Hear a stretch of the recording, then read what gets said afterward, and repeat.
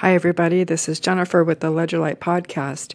Today, I want to talk to you about some of my thoughts about QuickBooks and Intuit and how QuickBooks seems to have worked its way into the culture at the small business level.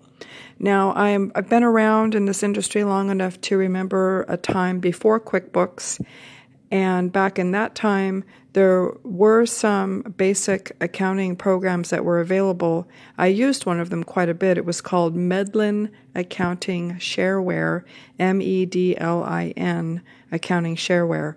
I used that one quite a bit, and I liked it a lot. It was very easy to use, very easy to input the data, and it prepared a balance sheet and an income statement. It also allowed me to do reconciliations for bank statements. Very nice little program, and the company is still around. I don't believe they offer the shareware version anymore, but they do offer a paid version that is very reasonably priced. Now, I'm not exactly sure when QuickBooks started to take off in the market. I did have a time in my career where I stopped doing freelance bookkeeping for about 5 years in order to focus on my children because they were quite young at the time. And for a while, I tried to do it while raising children, and I just found it to be too overwhelming. So I stopped doing bookkeeping for about 5 years, and that was from roughly 1999 till about 2004, or maybe 2000 to 2005, something like that, right in there. Now, by the time I decided to get back into bookkeeping, QuickBooks was already definitely on the scene. And I do remember in the early days talk in the accounting community about it seemed like accountants were kind of resentful that Intuit was marketing directly to small business owners and bypassing them. And I did share some of that sentiment. I do certainly understand it. To be honest, I still sort of have it a little bit.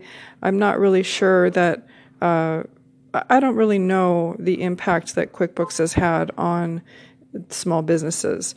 For example, using QuickBooks as opposed to using something like these lesser-known programs such as Medlin.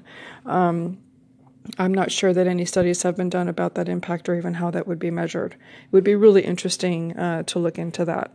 Now, I have the impression that QuickBooks has kind of finagled its way into the culture, and I'm wondering if it's a little bit of perhaps a status symbol for small business owners, that they feel like they can get QuickBooks and, it means something. It means that their business is growing. It means that they're big enough to have legitimate accounting software. Again, I have no research on that. This is just based on my own observations and my own intuitions. So this might explain why some of these other smaller and lesser-known programs that would certainly and definitely be suitable for very small businesses, why they just have not really been adopted. I took a course this summer as part of my master's degree, and we studied the cultural impact of brands and how brands interact with culture, and it was super interesting. I happen to have, just on a personal level, I really do like cultural anthropology, and a lot of those concepts I find really, really fascinating. So we learned about how brands interact with culture, and I do think that QuickBooks has embedded itself to a certain extent at the small business level. It's kind of like what the brand Coke or Coca-Cola has done. The Coke brand is the most valuable brand in the entire world, and it's known throughout the world. It's become a global brand, and it's extremely valuable. But Coke isn't really very healthy, is it? I mean, it's sugar water, right? I mean, do any of us need to be drinking sugar water? No, it's not a healthy beverage, and yet it is extremely, extremely valuable as a brand.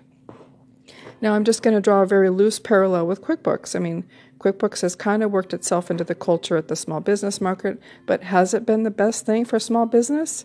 I'm not really sure. I think that some of that depends on the size of the business. Certainly larger firms need all of the functions that are offered by QuickBooks. But at the really tiny market, the small little moms and pops and so forth, I'm not I'm not convinced that they need that, simply because there are other alternatives out there that are less expensive and easy to use. So those are some of my thoughts about the brand of QuickBooks and how it has been successful and how it has worked itself into the culture at the small business level. My name is Jennifer Johnson, and you're listening to the LedgerLight podcast. If you have any questions about tax or accounting or QuickBooks, please give me a call. My number is 760-933-8660, or you can reach me at my website, which is ledgerlight.com. Thanks for listening.